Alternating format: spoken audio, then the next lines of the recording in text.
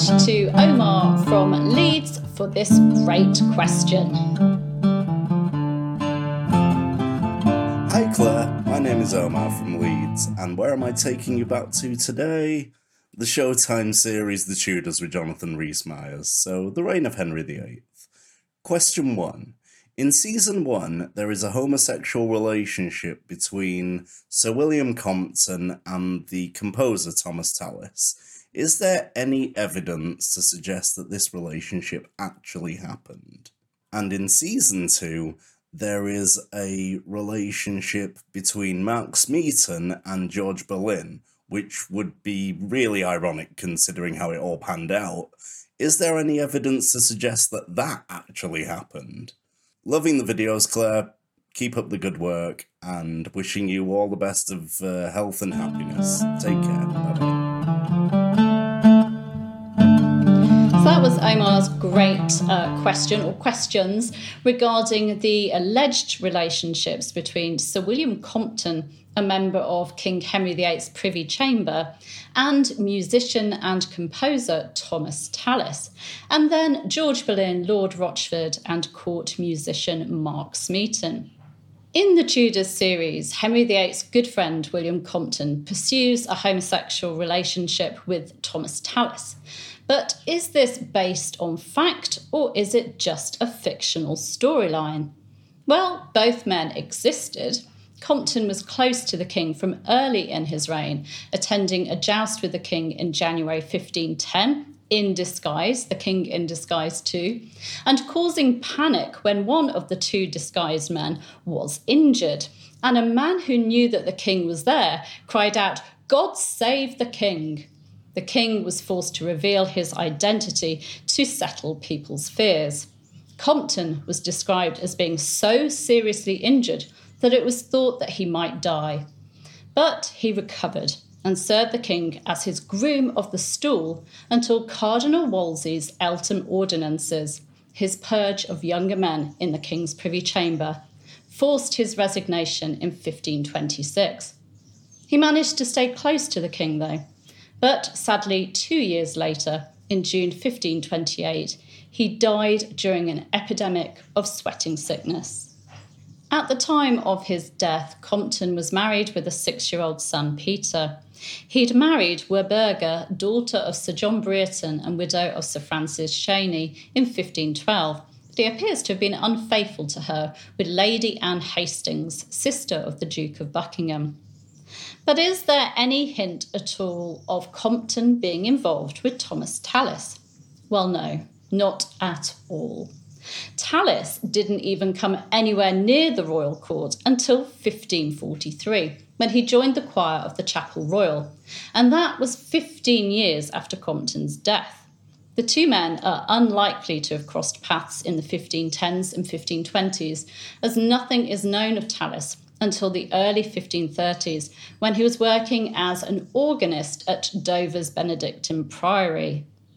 Also in the Tudors series, Thomas Tallis is depicted as bisexual, and he has relationships with twins Joan and Jane, another fictional device. He did marry a woman named Joan, widow of fellow gentleman of the Chapel Royal Thomas Berry, but not until Queen Mary I's reign. Neither Tallis or Compton are linked romantically or sexually with any men.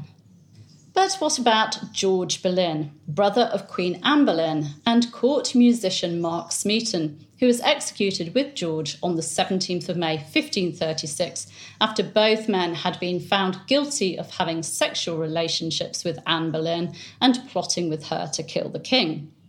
Is there anything to suggest that they were involved sexually? Well, historian Retha Warnick would argue yes. The evidence that she uses to back up the claim is the fact that George gave or loaned a book to Mark Smeaton, a work that was a satire on marriage. The satire was a translation by Jean Lefebvre of Mathieu of Boulogne's 13th century satirical poem, The Lamentations of Matthiolus. The poem is an attack on women written by a man betrayed by one. In the poem, Mathieu likens women to basilisks, and he refers to a chimera with horns and a tail, and the mother of all calamities, and writes of how all evil and all madness stem from her. It definitely belonged to George because it bears the inscription, "This book is mine, George Boleyn, 1526.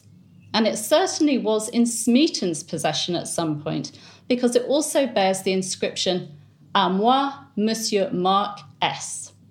However, it's a leap to suggest that this means the two men were involved sexually, because there is another inscription in the manuscript, the signature of Thomas Wyatt the Elder, another courtier and a man who, like George, was a poet. What Warnick does not mention is that this poem was widely circulated among scholars in Europe, and that, as pointed out by Floyd Gray in Gender, Rhetoric and Print Culture in French Renaissance Writing, it quickly became one of the most seminal examples of medieval anti-feminist and anti-matrimonial discourse.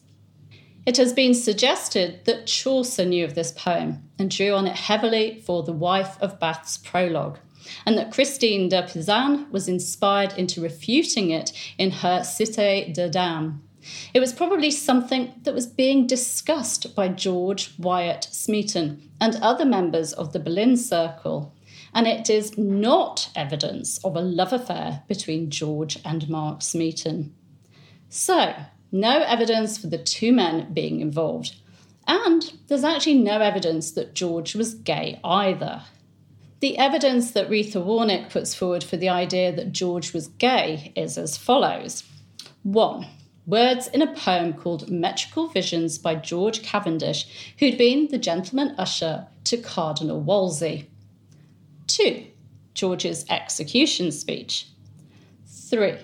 George and Jane's childless marriage. I'll handle those in order.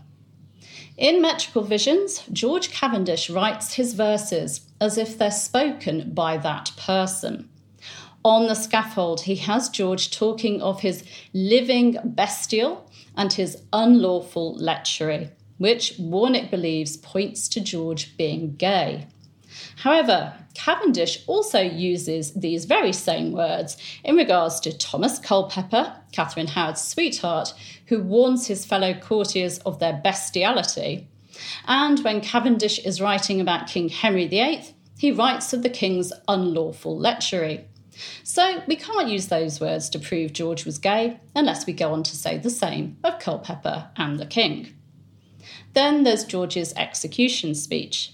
In it, he says, "And I beseech you all, in his holy name, to pray unto God for me, for I have deserved to die if I had 20 or 1,000 lives, yea, even to die with more shame and dishonour than hath ever been heard of before. For I am a wretched sinner, who is grievously and oftentime offended. Nay, in truth, I know not of any more perverse sinner than I have been up until now. Nevertheless, I mean not openly now to relate what my many sins have been, since it were no pleasure for you to hear them, nor yet me to rehearse, for God knoweth them all." As I've mentioned in previous talks, even if an execution victim was innocent of the crimes they were charged with, they felt that they were deserving of death due to original sin, and that any sin they'd committed had led them to this point. Execution speeches are very similar because people wanted to make a good death and to make things right with their creator. If you read the rest of George's speech, you'll see that he was using it as a final opportunity to preach of his reformed faith, to evangelise to the crowd. He wanted them to use him as an example of what sin could lead to. He saw himself as a wretched sinner deserving of death. But it is a leap again to use his words as a confession of homosexuality. Then there's his marriage to Jane Boleyn. Well, we don't know much about their marriage, only that by his death they'd been married about 11 years, and they didn't have any children. Jane wasn't exactly an important person, though. She's not a person who'd be mentioned in ambassadors' dispatches or court records, so she may well have suffered miscarriages or stillbirths, or the couple may not have been able to conceive. We just don't know. It wouldn't have been reported. The absence of living children does not mean that George was gay or that the marriage was unhappy. Oh, and there's no evidence for the idea that Jane hated George or that she was jealous and tried to bring the Boleyn siblings down. She's not named as giving evidence against them or being a witness, and she sent George a message of comfort when he was in the Tower, for which he sent her thanks. So, while these illicit love affairs, which is how they would have been seen at the time, make good TV, there is no evidence that Compton and Tallis and George and Mark Smeaton had sexual relationships, or that they were gay or bisexual. Thank you, Omar, for the great question. I'm going to give you links in the description to more videos on George and Jane, and also some articles too. You can subscribe to this channel by clicking round about there. You can hit the bell to be notified as videos go live, and you can give me a like and leave me a comment. I think my calmness and my patience with Madge going past the camera at times deserves a like. Well, perhaps Madge deserves a like. Take care. Bye-bye.